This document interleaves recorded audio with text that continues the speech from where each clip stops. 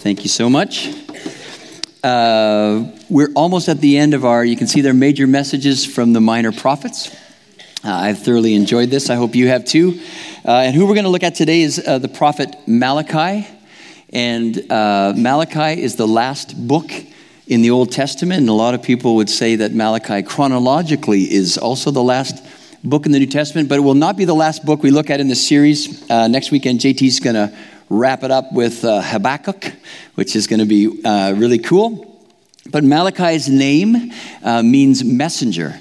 And some people say that this guy, that name Malachi was either his name or was just a title that he had.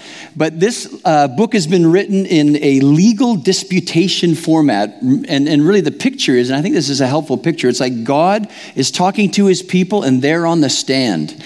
And he's got some pretty hard accusations against them. He's got some pretty strong words of correction to them.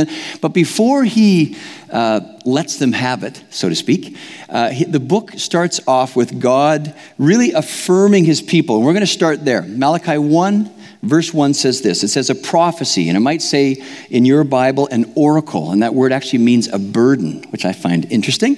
The word of the Lord to Israel through Malachi, I have loved you, says the Lord. But you ask, how have you loved us?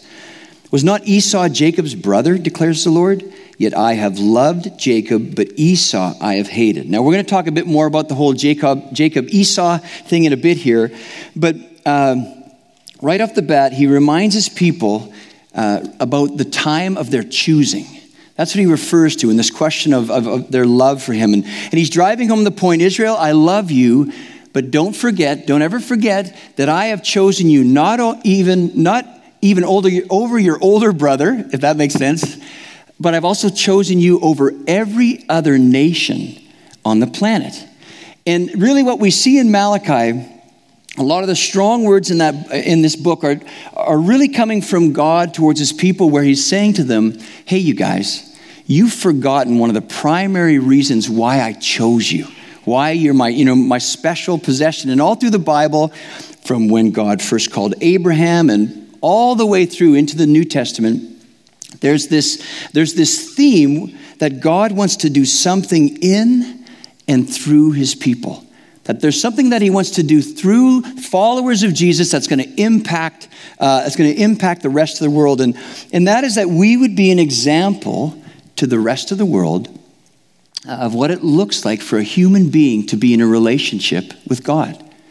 That people could look at us and see what it looks like to be, for a human to interact with God. And so when he's talking to Israel, God's plan for the Israelites in choosing them was literally to put them on display for all these other nations around them to look at them and to look at how God interacts with his people and to want what they have. And it's the same for us. 2 Corinthians 5:20 says, we are therefore Christ's ambassadors, as though God were making his appeal through us. We implore you on Christ's behalf, be reconciled to God. So if you're here today and you say, I'm a follower of Jesus, I'm a Christian, this is for you. You're an ambassador. You're an ambassador for Jesus. And there's not only a work God wants to do in you, there's a work that God wants to do through you.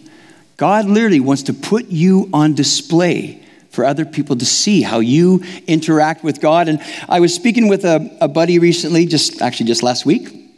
And he had been in an accident, and he had a physiotherapist that would come to his home and was doing all these, cool exercises, trying to get him back on track. And he is super outspoken about his faith. And so he was just talking to this lady about the Bible, and she was really interested. And he said, well, do you want me to read you some of the Bible? And she said, sure. So he read Genesis chapter 1 and 2, all about creation, Adam and Eve, hockey, etc. And it's in there. But so she read this to this woman, and literally when he stopped reading, he looked up and she was looking with big eyes. And this is exactly what she said. She said, wow, I have never heard that before. And I thought, and that's what I thought. I thought, wow. And you think about it. We live at a time where Bibles are more accessible than they've ever been. I mean, how many Bible apps are out there? And yet we also live at a time where I would say people are more Bible illiterate than maybe they've ever been. And so in this context of us being on display, one of the primary ways that people around you are going to learn about God, or another way to put it, the only Bible a lot of people are going to read is you. It's watching your life. It's watching how you live life, how you interact with God. And I mean, we are being watched. And that is God's plan. I mean, think back to, I think it was earlier this year, I lose track sometimes, we had this series on influence. Remember that, where we talked about how the fact that we're being watched, that people are watching, they see God in us. People see how we respond to God in the good times and the hard times. People see how we respond to God when he asks us to obey, even when it doesn't make sense to us or it doesn't make sense to them.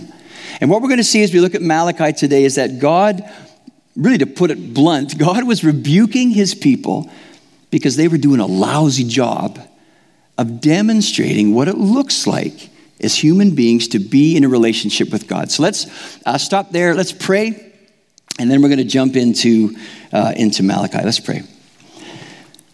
Lord, I thank you for just another opportunity we have to, like JT was saying earlier, it's not just church, not just the routine. We're in the presence of God. We're in the presence of the one who, while we were sleeping, was looking after things that we can't even comprehend. So Lord, I pray that you would just tune us into you today. Way beyond my words, I pray that you would speak to each person. You would just be personal with each one here today. In Jesus' name, amen. Okay, so we're going to be looking at 3 different sections of Malachi. And this is important. It's all going to be from the perspective or in the context of what does God want to show through us to the world about himself. And the scriptures will be on the screens. Number 1 is God wants to show through us that our God, and this is simple, but our God is love. Our God is a loving God, and his love is a special love. It's a perfect love. And like I said in the intro, right off the top, God declares his love for his people, and they respond to God with, really? How have you loved us? And now, if I was God, looking back over the Old Testament, if you're familiar with the Exodus and, just how all the ways that God displayed his power, his love, his patience, his mercy with his people. If I was God hearing that response from my people, the next verse in Malachi would have gone something like this. Why, you ungrateful little imps, and God smote them, right? The end. Malachi, shortest book in the Bible. That's how I would have responded, but thankfully it was not my call. But as I stated in the intro, they asked the question, how have you loved us? God responds to that question by going back to their birth as a nation, right? By going back to their time of choosing, where I talked about Jacob and Esau. You got these twins, Jacob and Esau. You got Abraham. Abraham had Isaac. Isaac had twins, Jacob and Esau. Esau was the older, but God chose Jacob over Esau. He chose the younger over the older. And again, he's talking about their choosing. And Jacob is the father. He had 12 sons, Jacob did. And they were it's from those 12 sons that the 12 tribes of Israel came about. So it's really the birth of this nation. And here's how God shows his love and taking them back to that time. Romans 9:11 says this, referring to Jacob and Esau. Yet before the twins were born or had done anything good or bad, in order that God's purpose in election might stand, not by works, but by him who calls, their mother was told, the older will serve the younger, just as it is written, Jacob I loved, but Esau I hated. And when it says Jacob I loved, Esau I hated, just as a side note, that really is focusing more on the greatness of the love God had for Jacob, meaning in comparison to how I treated Esau, or in comparison to how I treated Jacob, the love I had for him, the way I treated Esau, it would look like I hated him. Does that make sense? Well, okay, 3 nods. Okay, we'll move on. It makes sense to me. I got the notes in front of me. But he goes back to their beginning, and when how have you loved us, God? He goes back to their choosing. And here's the thing. Really, he goes back to their condition when he chose them, when they became his special possession. He's saying to them, my love for you, Israel, is not dependent upon your condition, long before they'd done anything good or bad. My love for you is not, dependent upon your performance, is not dependent upon your circumstances. The love of God is like this. He's saying to his people, before you wrote the test, I gave you an A. That's the kind of love I have, this constant, never-ending love. And And when they challenge God, isn't it interesting that when they do challenge him, how have you loved us? He doesn't go back and say, oh, how have I loved you? Well, don't you remember when you were whooping on all your enemies? He doesn't go back to sort of the high points in the history of Israel. He doesn't say, don't you remember when you're defeating all your enemies? Those were signs of my love. Or don't you remember when your harvests were exploding and you're reaping all this stuff? You had to build bigger storehouses. That is a sign of my love with you. He doesn't do that. He goes back to this time of their beginning. He goes back to a place where he's showing them that his love for them is unconditional. It never abandons them. It's a perfect, constant, never-ending love. And what God wants to display to the world through Israel of his character and of his love is that he loves his people in whatever condition they are in. That's his love. That's the kind of love. It's not conditional love. So when things are going great, Israel, woo, I love you. When things are not going great, Israel, woo, I still love you. And it's the same for us. Romans 5:8 says this, but God demonstrates his own love for us in this. While we were still sinners, Christ died for us. When you wanted nothing to do with him, he wanted everything to do with you. When you were running away from him, he was running after you. That's the kind of love that's the kind of love that our God pours out on us constantly. And God's people are a people who stand on this truth regardless of their circumstances. Whatever is going on in our lives, there is this constant, there is this anchor in the storm. There is this, there's this peace in a place where peace shouldn't be found. Now, putting that on display, do you not think that would be attractive to other people? Because everybody goes through storms. I don't care who you are. You go through storms. And to be able to, to people around you, to be able to see in the midst of a storm that even though you're getting blown around and tossed around, what does it say about the love of God that it's hard, but you are held fast. You are anchored. There's this solid groundness in your life, even in the midst of a really hard, confusing time. And I remember seeing this. This was years ago. I was a teenager in the church we used to go to.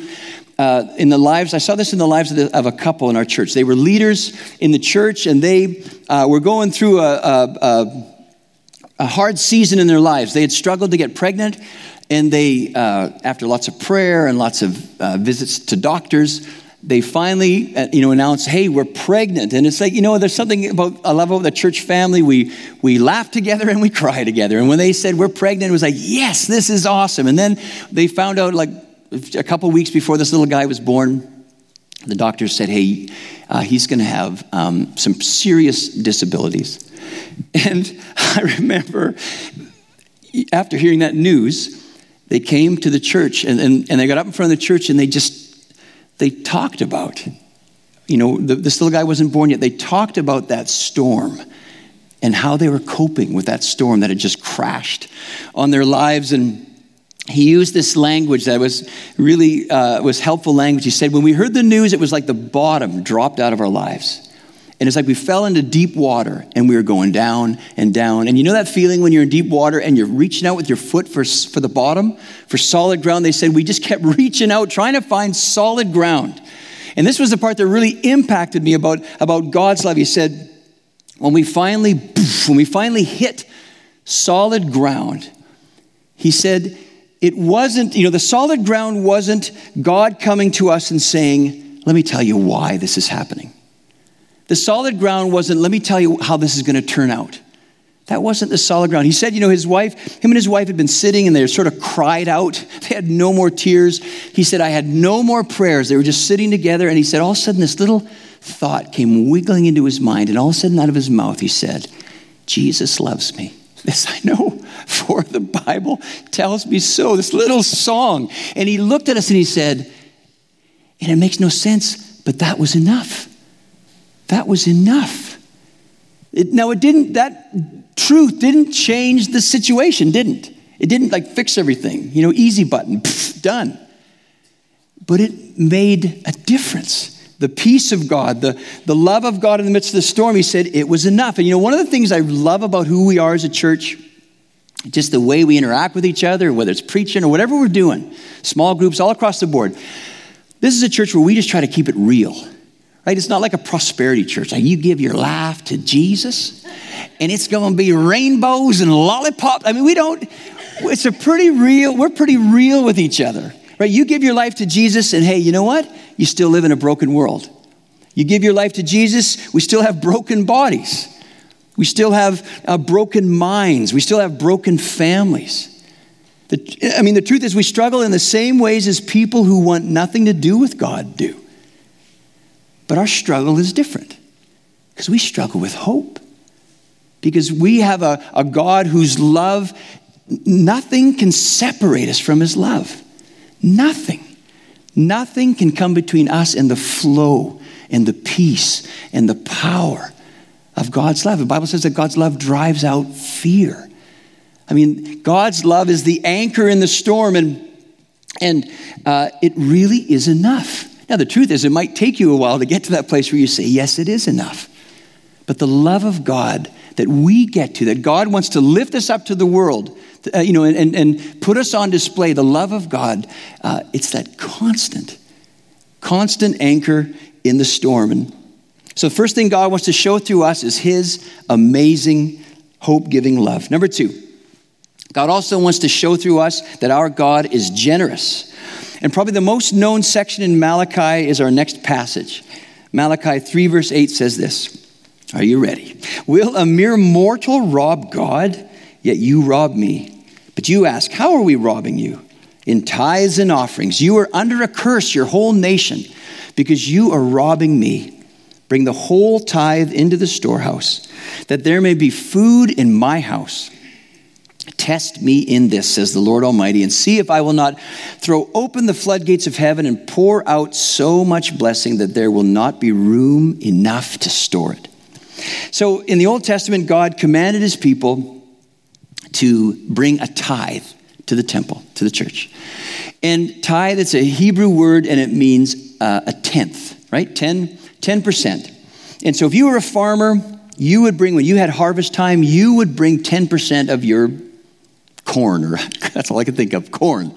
Or you're a shepherd, you'd bring 10% of your flock, lambs or goats or whatever. If you were in some type of commerce, buying, selling, you would bring money. You would bring as a tithe, 10%. And the tithes would supply food and resources for the priests, for all the temple workers, the Levites, etc. It would provide food for benevolence for people in need. But what we see in Malachi, and what I just read, is we see that now the people are either bringing nothing to God or they're bringing very little. They're not bringing what he said to bring. And God responds with these really strong words, you are robbing me. And now when you look at that, and just in the context of money and giving and God saying to his people, you're robbing me, do you really think God is upset? Like this intensity is caused because he needed the money, right? Do you know what it costs to run a universe? you know my utility bill is? You think, I don't even get air miles, right? But it's like, do you really think it was the money, right? God is standing there with an Everest-sized mountain of gold behind him, and he drops 10 little coins in your hand. He says, hey son, hey daughter, I want you to give one of those coins back to me. Like, do you really think it's about the money? Right? And it's not for him. Really what he's talking about in tithing is, and his intensity, it's for us. Because tithing is more an issue of trust than it is about money. Tithing is more about trust. Like, who do you put your trust in? Right? God's looking at us going, you need this more than I do. This practice of giving from, and especially in our culture, it's giving from our finances. You need it because there's something, there's obedience in it, but you need it because there's something that's good for your heart when you choose to give that to me. There's something about that symbolic act that it says, it's a reminder to you of who your trust is in. Of who is the one who's caring for you and looking after all your needs, because God knows the hold money can have on the human heart. I mean, just look at our culture. I mean, money. It's just money. Look at all the wars that are being fought over money. It's money. There's a reason why they say follow the money, because it always seems to come back to money. It's interesting, on our money, it says, in God we trust. To me, there's irony in that. Because, it's sort of like, well, do we? That's a real hard struggle for us. And Jesus knows that. And, more than half of the parables, more than half of the stories that Jesus made up when he was talking to people, more than half are about money. Well, that should say something to us. It certainly says something from his perspective that I know that this can get a hold on you and this can really mess a human up. So he says in Matthew 6:21, for where your treasure is, there your heart will be also. Right? Your treasure is the thing that you want more than anything else. Your treasure is the thing that you think about more than anything else. And God, part of what he's saying in Malachi is, hey, I want to be your treasure. I want to be the one that you want, the one that you want most, the one that you trust most in your life. And when he says you're robbing me, to me it's a very fatherly thing. And what I mean is he's going, you're robbing Papa of the opportunity of being generous with his kids. You're robbing me from the opportunity to just, like he said, I'm going to pour out on you more than you could ever imagine. You're robbing me of that opportunity. So he says in verse 10 to his people, test me in this, says the Lord Almighty, and see if I will not throw open the floodgates of heaven and pour out so much blessing that there will not be room enough to store it. There's only one time and over one topic that God says, test me in the entire Bible. And it's this. It's over money. Think of when, it's sort of a contrast there when Jesus was being tempted by Satan in the wilderness. You remember when he said to Satan, hey, Satan, do not put the Lord your God to the test. And yet when it comes to money, when it comes to giving, when it comes to trusting him to look after us, God, leans in. And really what I hear in him saying, test me, I hear him throwing out a challenge to us, right? It's like and this is how God stands when he's challenging. It's in the Hebrew. But he says, I dare you. That's what I hear in this. He's looking at you. I think he's excited. I dare you to try and outgive me. I dare you to take me up on this. Test me. Like, isn't that a challenge? It's like he's throwing it down and saying, I dare you to test me in this. And here's the thing about it.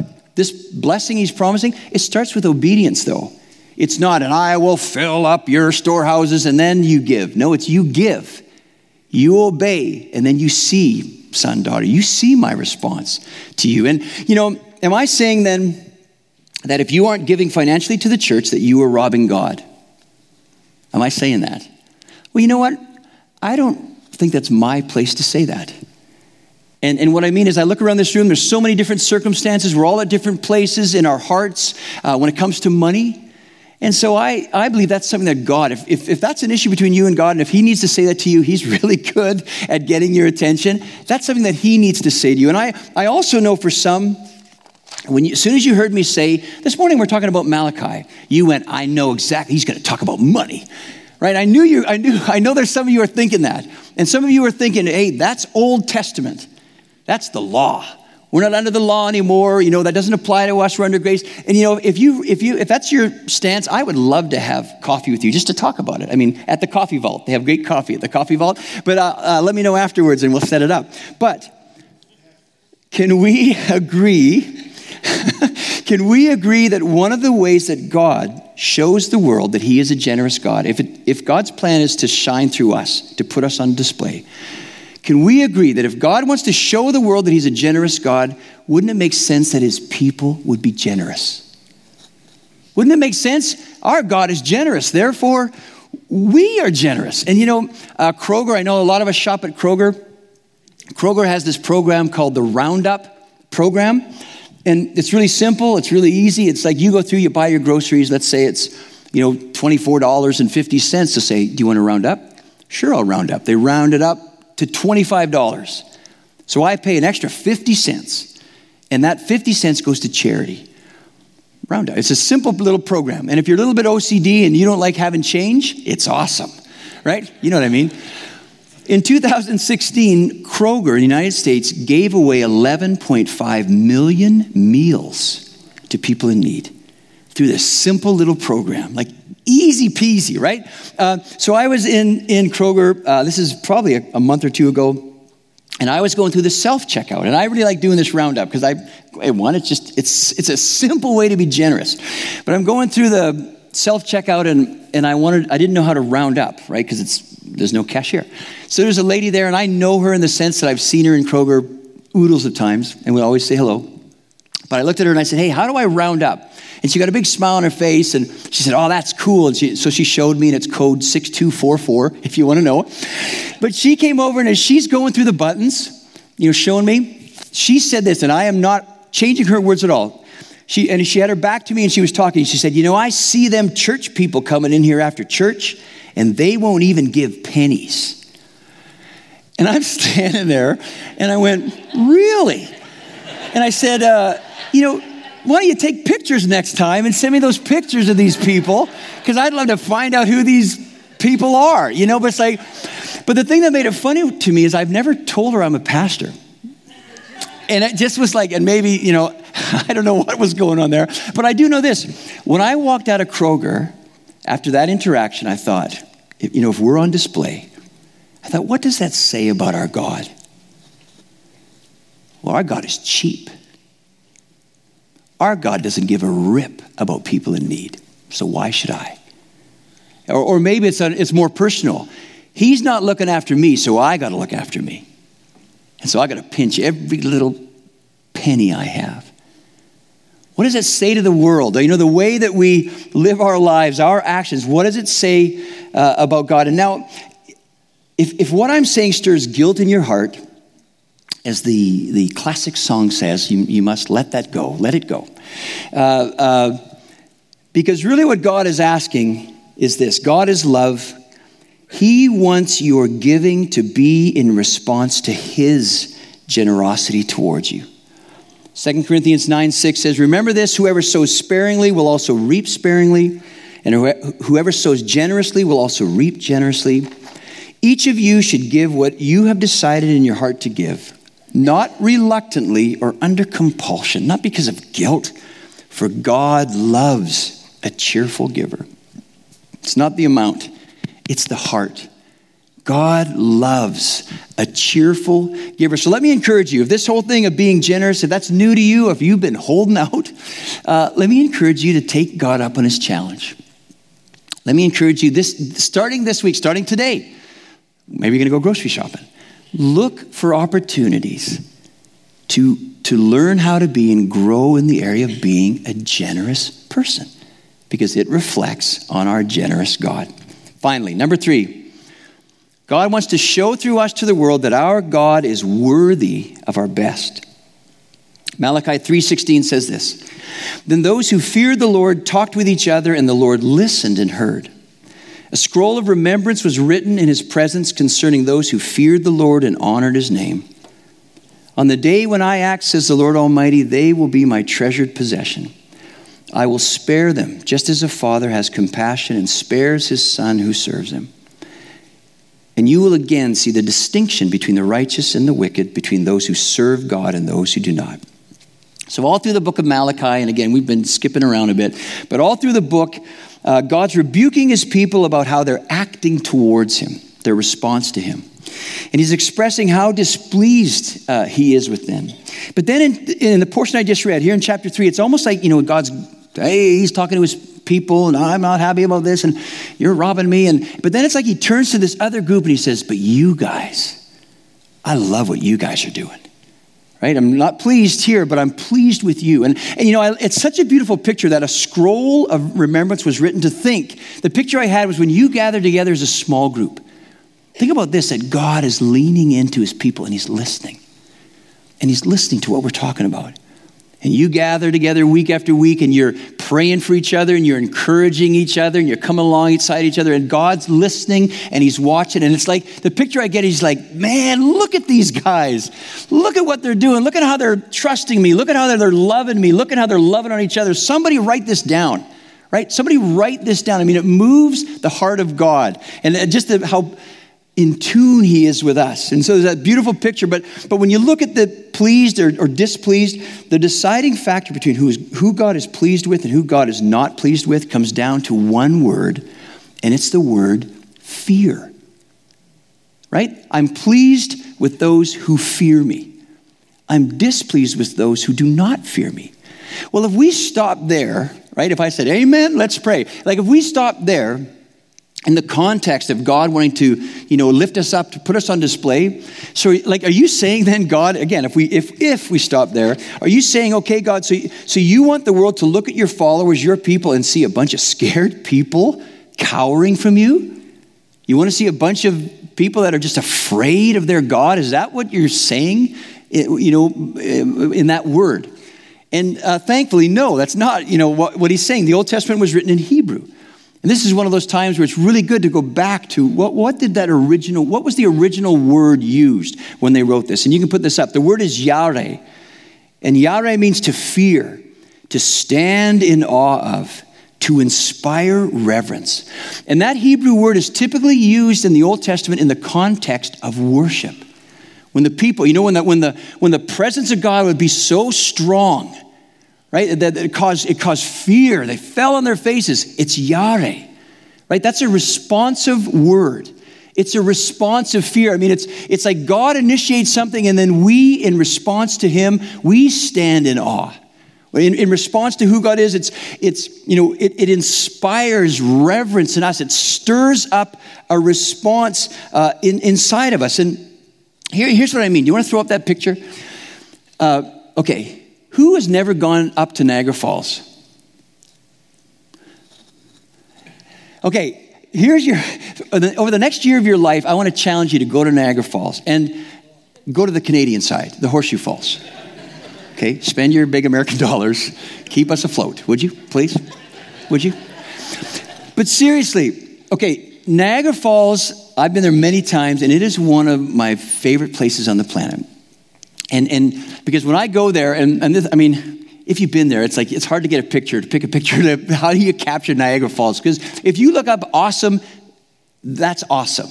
Like, that's awesome when you go there. And one of the things, when I go to Niagara Falls, I literally find the place, which is sort of like where this picture was taken from.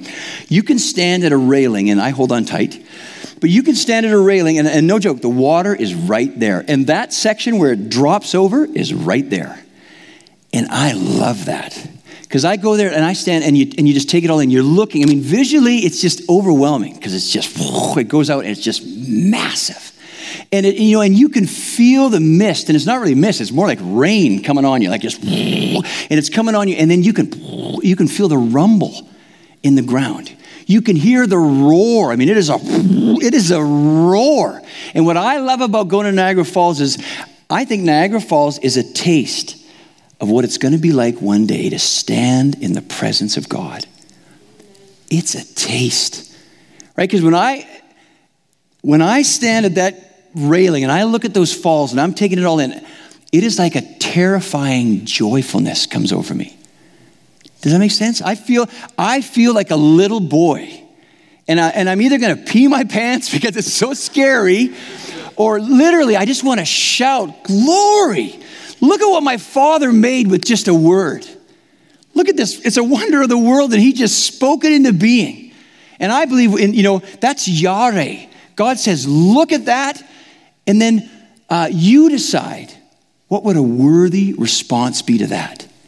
That's what yare means. That's what he means by people. That's people who feared him and people who didn't fear him. And in Malachi, the people God is not pleased with are those whose their response to his love and to his generosity and on, is literally lame. Malachi 1:13 says, when you bring injured, lame, or diseased animals and offer them as sacrifices, should I accept them from your hands, says the Lord? Cursed is the cheat who has an acceptable male in his flock and vows to give it, but then sacrifices a blemished animal to the Lord. For I am a great king, says the Lord Almighty, and my name is to be feared among the nations. And back in Leviticus, through Moses, God's laying down, here's how you approach me, here's how you bring sacrifices, and you see all the way through it. When you bring a sacrifice, you bring a flawless sacrifice, meaning when you come before your God, who is the King of all kings, you bring your best. He is worthy. He is worthy of our best. And, earlier on in the passage, he actually says to his people, you try and bring that kind of sacrifice to your governor. See how he responds, right? Or let's bring it into today. You try and take that kind of attitude and bring it to your job. You probably better start looking for another job because you're not going to last there. And so how does this apply to us today? Because, obviously we're not cutting anything up. We're not slaughtering any animals, at least maybe in the youth. No, okay. But we'll edit that out.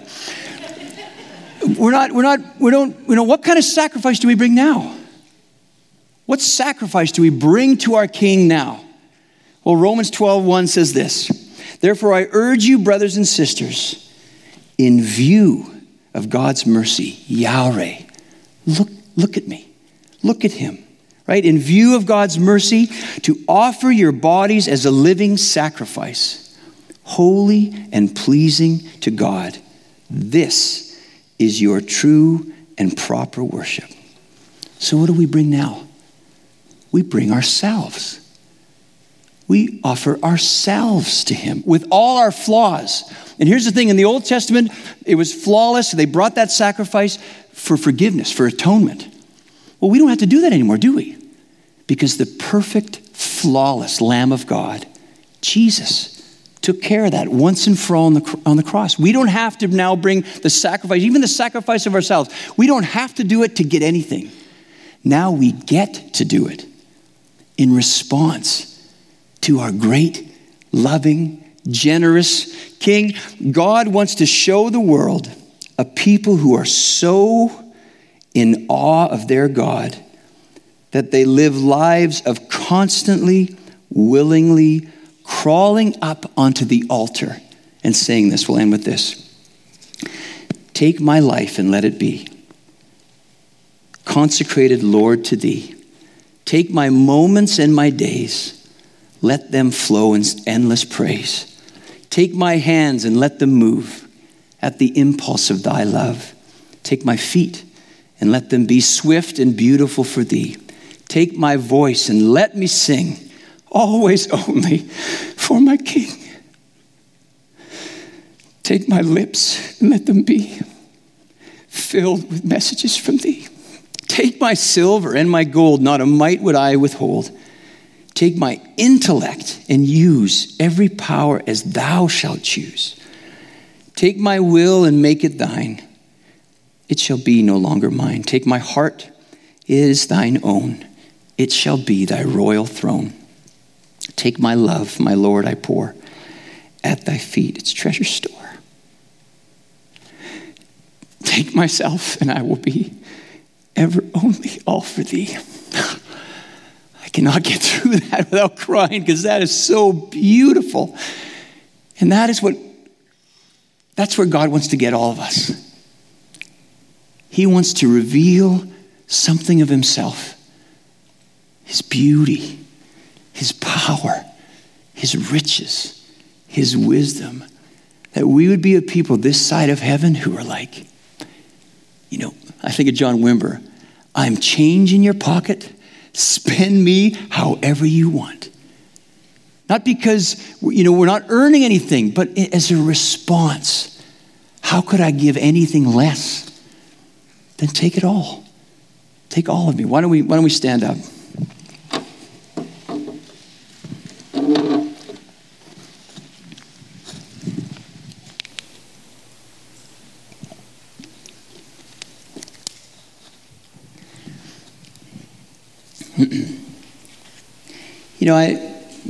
JT's going to lead us in a song. And, we'll take some time to pray for folks. And I just feel for some today, you just need to come forward and come before the Lord. Someone will pray for you, but really it's between you and God. There's maybe a little conversation needs to happen. Something I said or God just zinged you, But I think there's some people you just need to come and just come before your King and offer yourself to him. I also, for some, I think there's people here today, you need wisdom in the area of finances. And whether it's on the side of we just never seem to have enough. You know, God wants to give you wisdom. God wants to encourage and come alongside that. And I think for some, you're at a place in life where it's not a question of having enough. It's what do I do with my money? Like, I don't know what to do with it. And God wants to show you. If He's blessed you, He wants to show you how to be generous, where He wants you to be generous. There's some, you're in a place where the bottom has dropped out. And you feel like you're falling in deep water and you're reaching for that solid ground. And we want to pray for you that Jesus would come close and remind you of His love and His presence with you. And this is, so in the news over this last week, I don't know if you've noticed, 3 celebrity types have committed suicide. And I felt like the Lord said there's been a spirit, an evil spirit's been released. And there's a battle going on. It's like the enemy loves to destroy lives. And I think there's people here today and that you are being bombarded with dark thoughts. It may not be to the extent of suicide, but it's heavy and it's dark and you're under attack. That's the enemy. That's our enemy trying to come after you. And we would love to pray with you that God wants to stand between you and the enemy and say enough. So if that's you, I want to invite you forward. If you're here today with any need, whether it's physical, there's pain, emotional, relational, whatever's going on, we have a generous, loving Father. And so I just want to invite you to come forward. So as JT leads the song, sing along. But those who are needing prayer, come on up for prayer. Let's make sure everyone has someone praying for them. And then I'll end off the service. But come on up.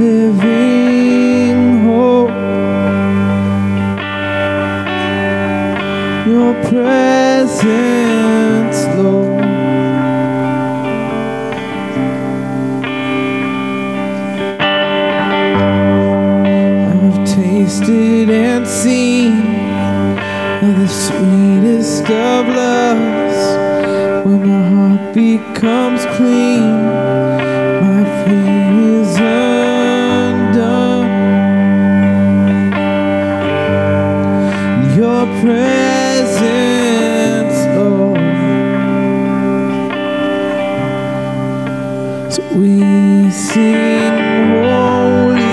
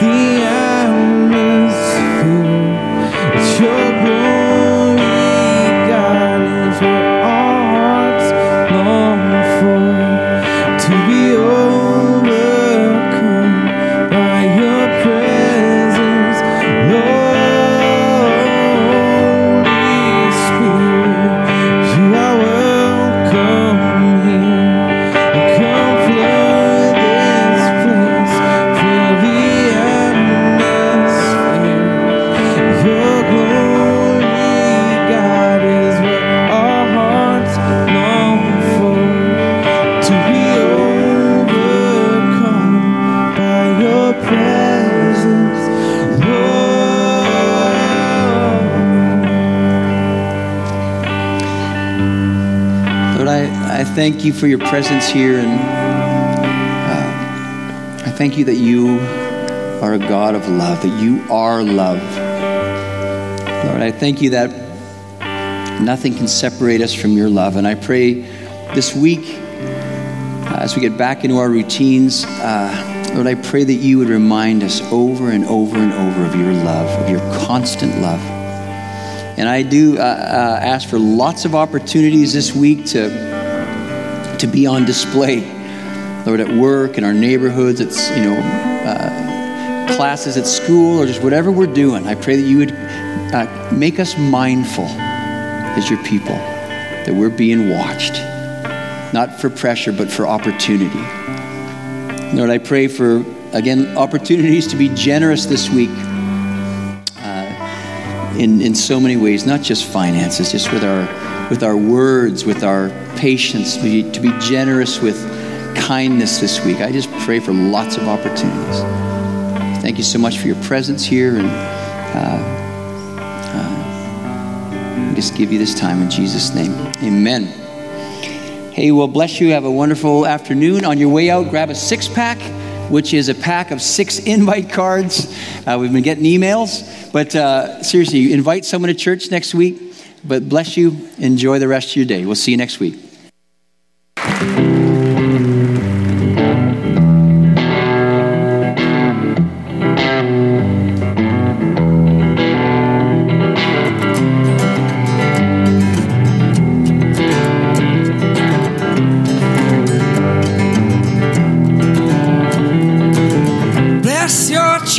With tongues of fire and Holy Spirit move.